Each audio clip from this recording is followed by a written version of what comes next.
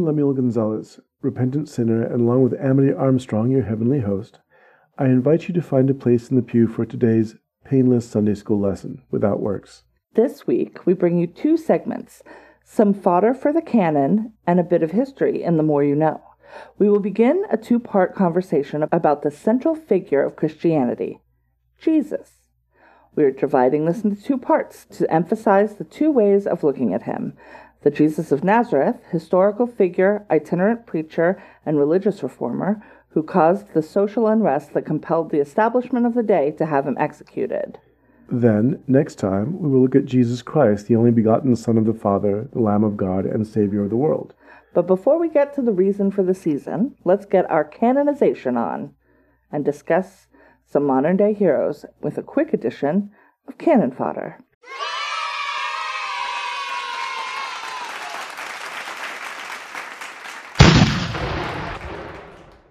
Dr. Sanjit Singh Saluja, an emergency doctor and physician at McGill University Health Center in Montreal, said that he and his brother, also a doctor, have shaved their beards so they could properly wear N95 face masks that offer protection from the coronavirus. I start out, that doesn't sound like too much to ask. Shave your face, doctors, except these two doctors happen to be practicing Sikhs. Sikhs, I believe.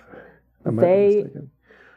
Are at the center of an ongoing question in the Sikh community as to whether they should make this sort of sacrifice or whether they should demand the protection that their religion affords them, right, and that their religious freedom affords them. So let's start with, I am not saying that these two men should have had to make this decision. I am saying that these two men made this decision. All right. And that is what should be praised. The fact that they had to make this decision is terrible.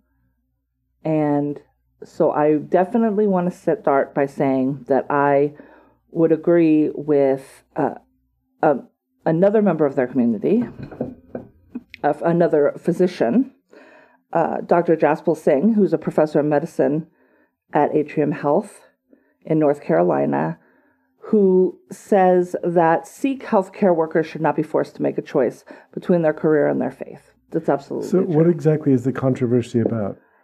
Oh, let's start with this. Okay.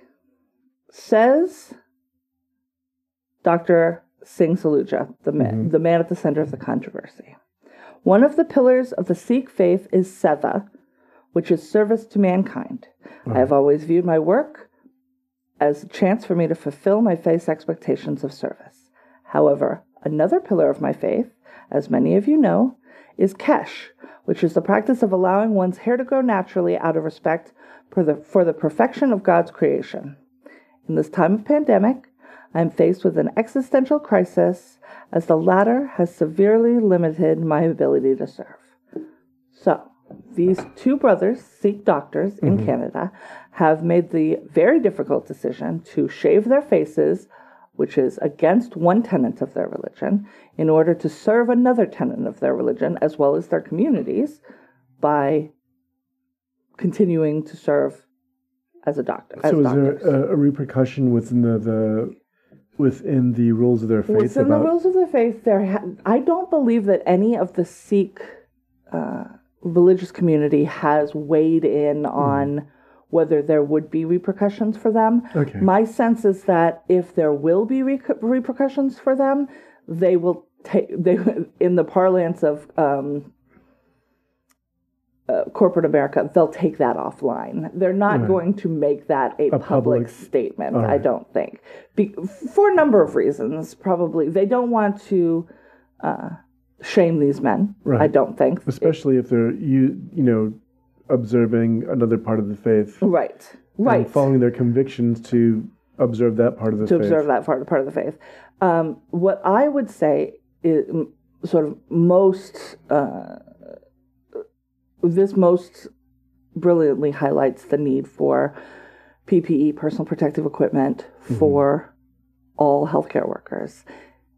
They are now relying on these N95 masks, but if they could get full face shields and full, like those suits, like the hazmat wear. Yeah, I've seen that too. I've seen that in public where people are essentially wearing a different version of like a welder's mask. And that seems like that would cover the problem because it doesn't impair the It does for exhaling, for outgoing transmission.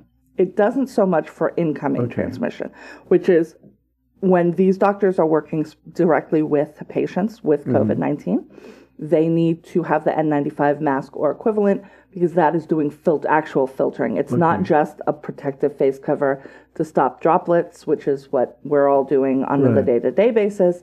They need to protect themselves from incoming virus. And the other way to do that, Seek approved, and what should be available for them are those full head coverings that they should be able to wear. Unfortunately, all of the personal protective equipment is in very short supply. That was never made even to the levels of masks and isn't being focused on as we push manufacturing. Maybe this will lead to something new, the development of a new kind of protective... Or a larger stockpile. Like when you have Sikh doctors on your staff, make sure that you have the proper precautions. Especially because they're so willing to serve and to help. Right. Okay.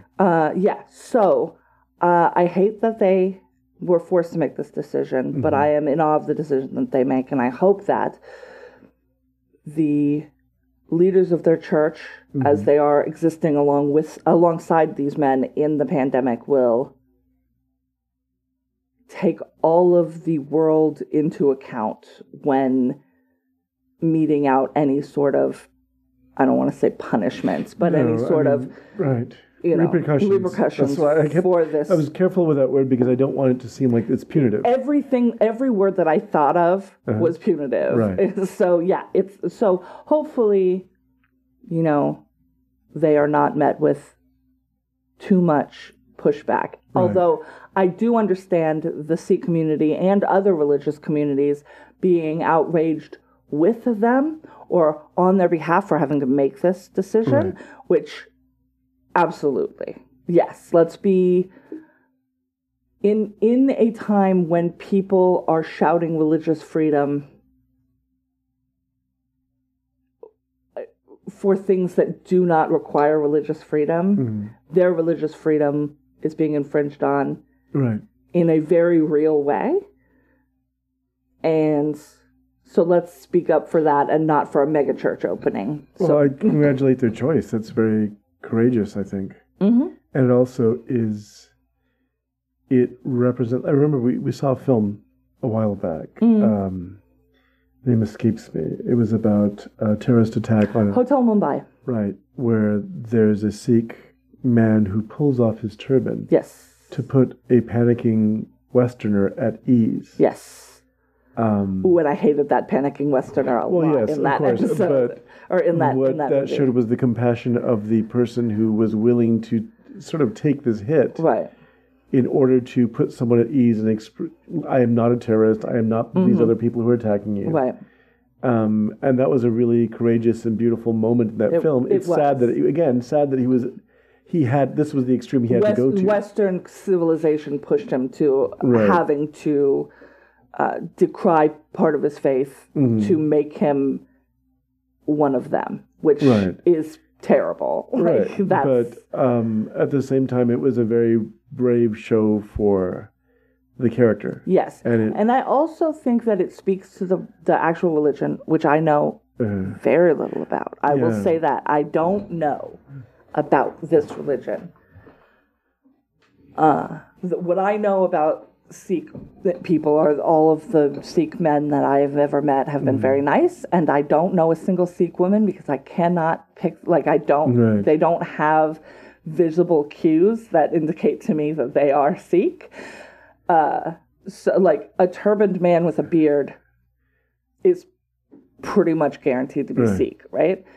That is not the case for the women. I'm sure that they do. I just don't know what they are. Yeah. But what it says to me is that they live in their faith while living in the world. And I think that's a more humane and open way to live in your faith rather than just the teachings say don't do a thing, so we absolutely won't do that Right. thing, regardless of what is happening around us. Well, and what especially is during the behavior that's been exhibited during this pandemic, yes, where I can safely say that, though I don't know much about the Sikh faith, I can say they're being better Sikhs than some people are being Christians. yes, And so that's, yes, again, that yeah, seems like a very good idea it's to the recognize it. it's the Christian evangelicals that are decrying that their religious freedoms are being impinged on right now because they're not allowed to go and sit in a non-well ventilated area with a bunch of people who will undoubtedly get them sick. That is not. These men's religious freedoms were actually impinged. You can do your job, or you can break you can break a pillar of your religion, or you can't do your job. That is the definition of religious persecution, and they handled it. And it's not just a job. This is for the safety and well-being of people who aren't even of their faith, by and large.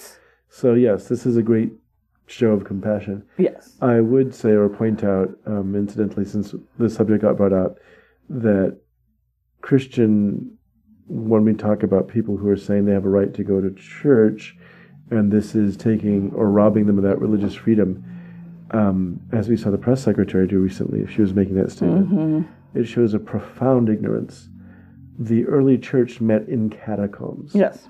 Or in private worship. In solitary women's homes. Jesus, at one point, instructs people to pray in closets. Yes, you're not supposed to pray out in public. That's right. not. This is not a part of. This is the Christian religion has been practiced. The faith has been practiced in all sorts of very unlikely places, and so the idea that we have to come together in a church is ridiculous because, well, we can say safely Jesus never set foot in a Christian church in his lifetime. It's true. And so, yes, the idea that to people who... Yeah, and if you believe that God is omnipresent...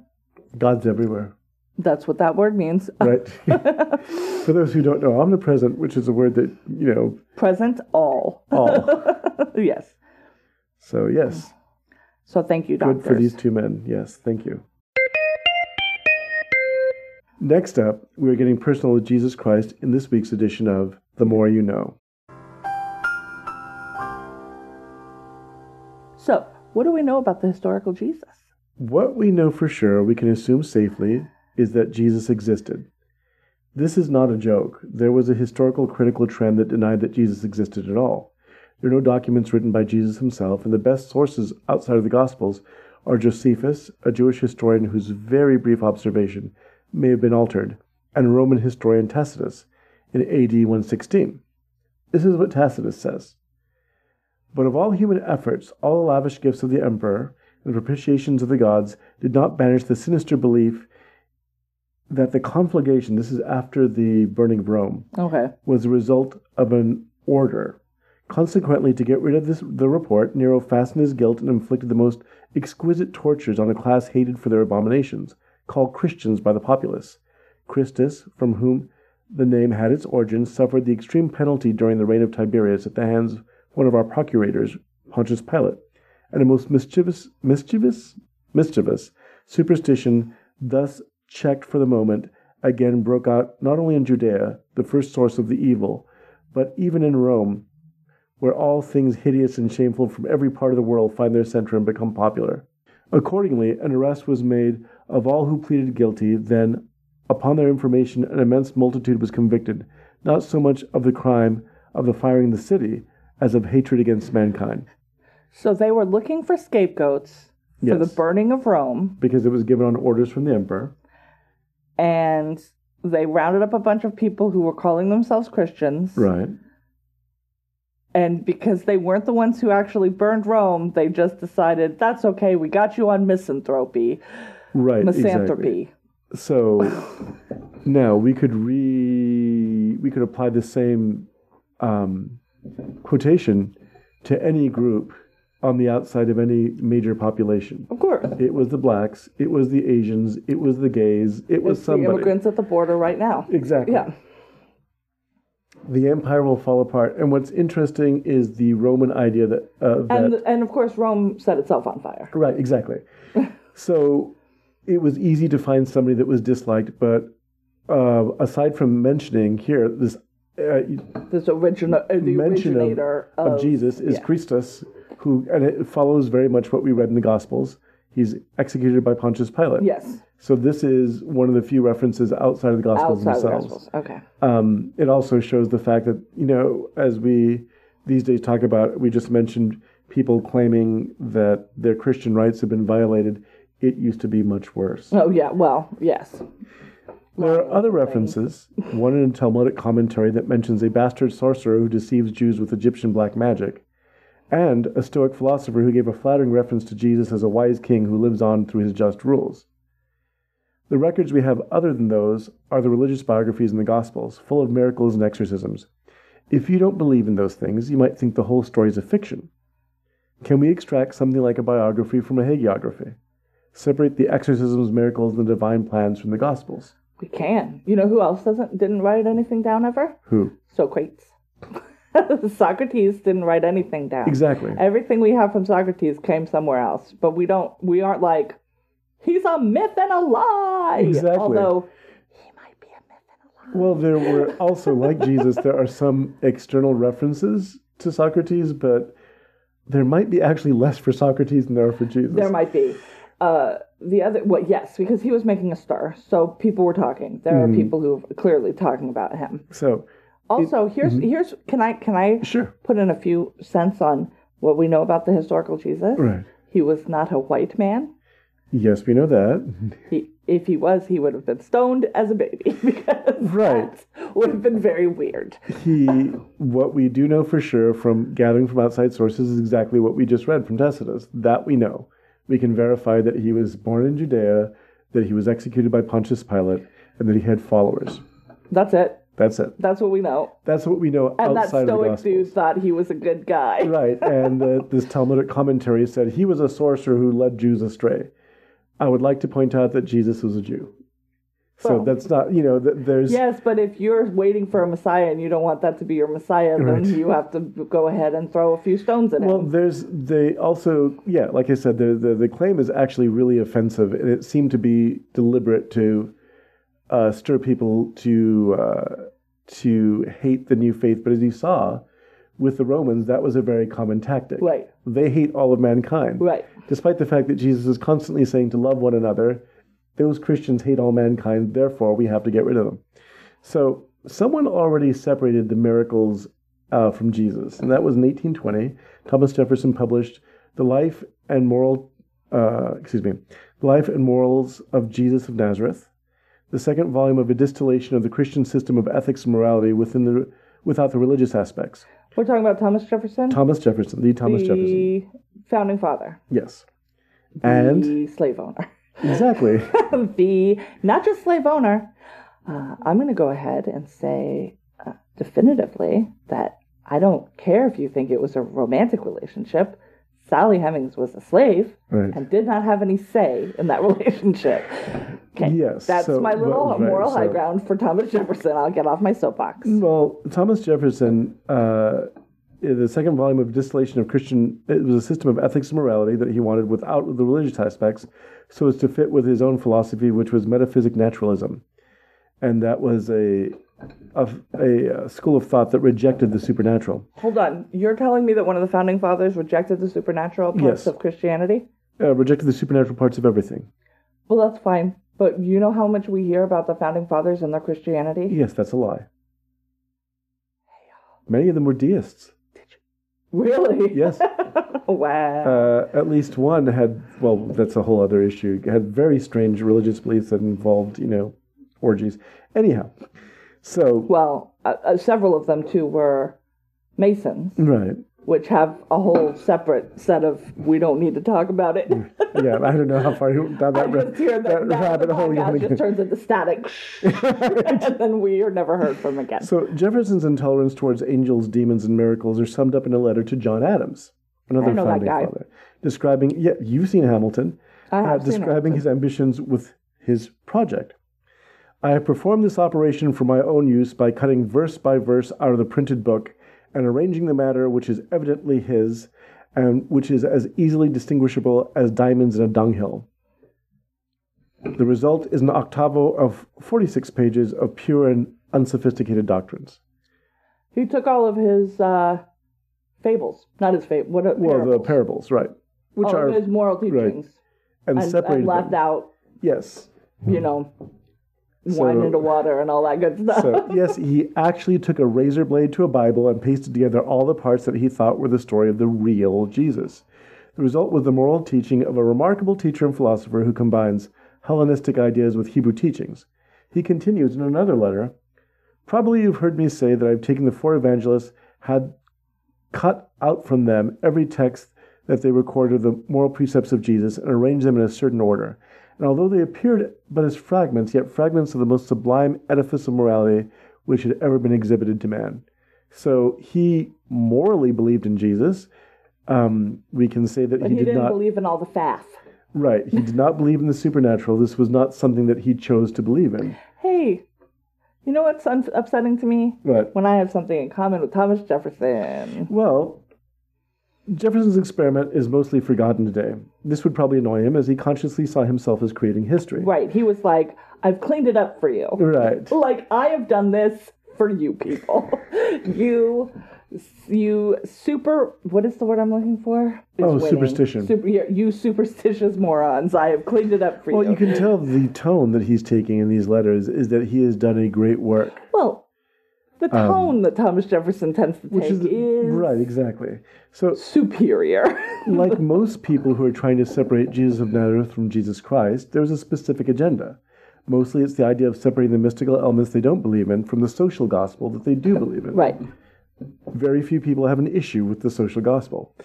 Albert Schweitzer, in 1906, wrote The Quest for Historical Jesus. He saw Jesus as a failed apocalyptic prophet. He continued an exploration of Jesus that was popular at the time, using methods from secular historical criticism.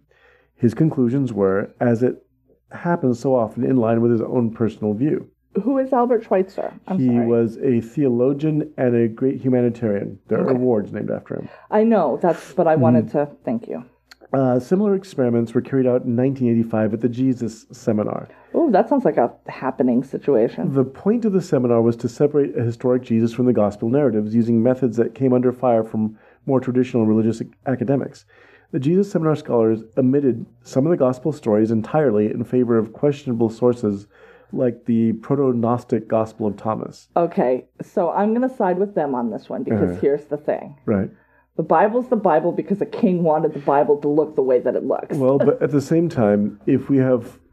Let's take out the Gospel of John, which was written later, and has less in common with the rest of the Gospels. Okay. We have the Synoptic Gospels, Matthew, Mark, and Luke. Mm-hmm. If they have a thrust and a style to Jesus' teaching that's cohesive, then somebody else brings in Gnostic ideas that don't sound at all like Jesus, that's probably the reason why the Gospel of Thomas is not a part of the canon. Is Thomas the Thomas? Is the doubting It's supposed to be the doubting Thomas, but the earliest manuscript you have of that is actually much, much later than John.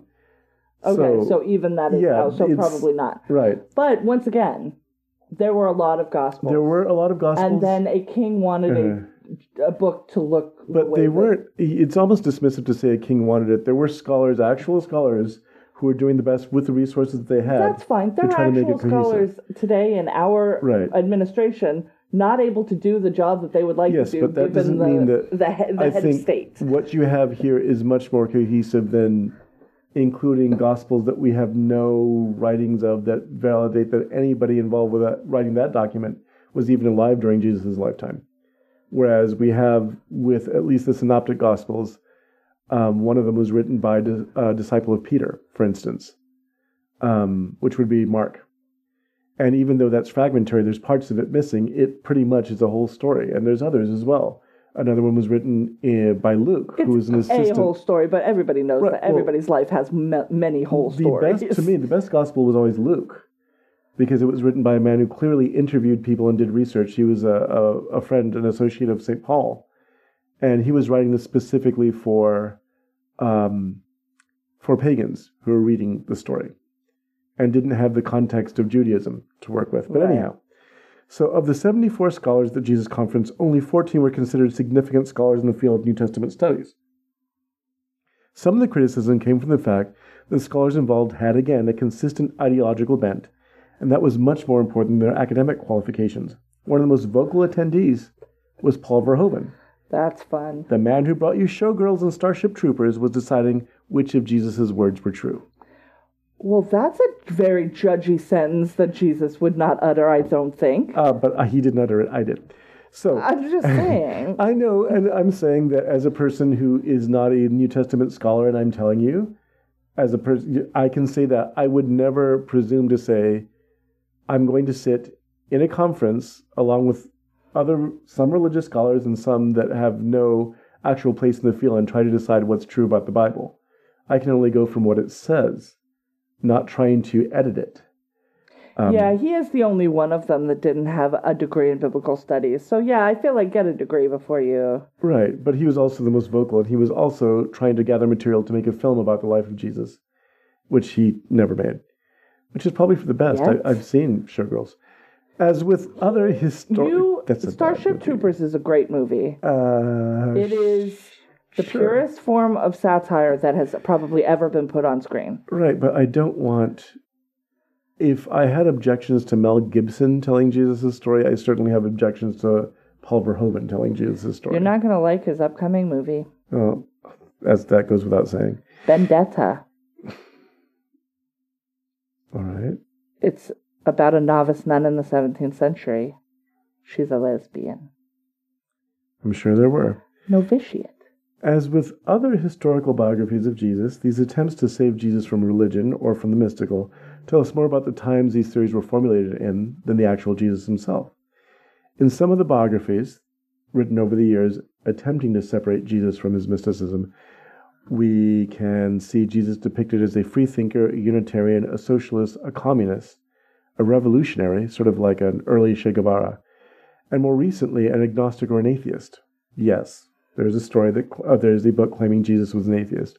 Jesus' teachings can be interpreted in many of those ways, but in doing so, we create a Jesus that is just as unrealistic as the gospel narratives. In fact, the unmystical Jesus is a much bigger problem than the mystical Jesus. Why? Because Jesus was a mystical figure, a prophet, constantly referring to God and internalizing God.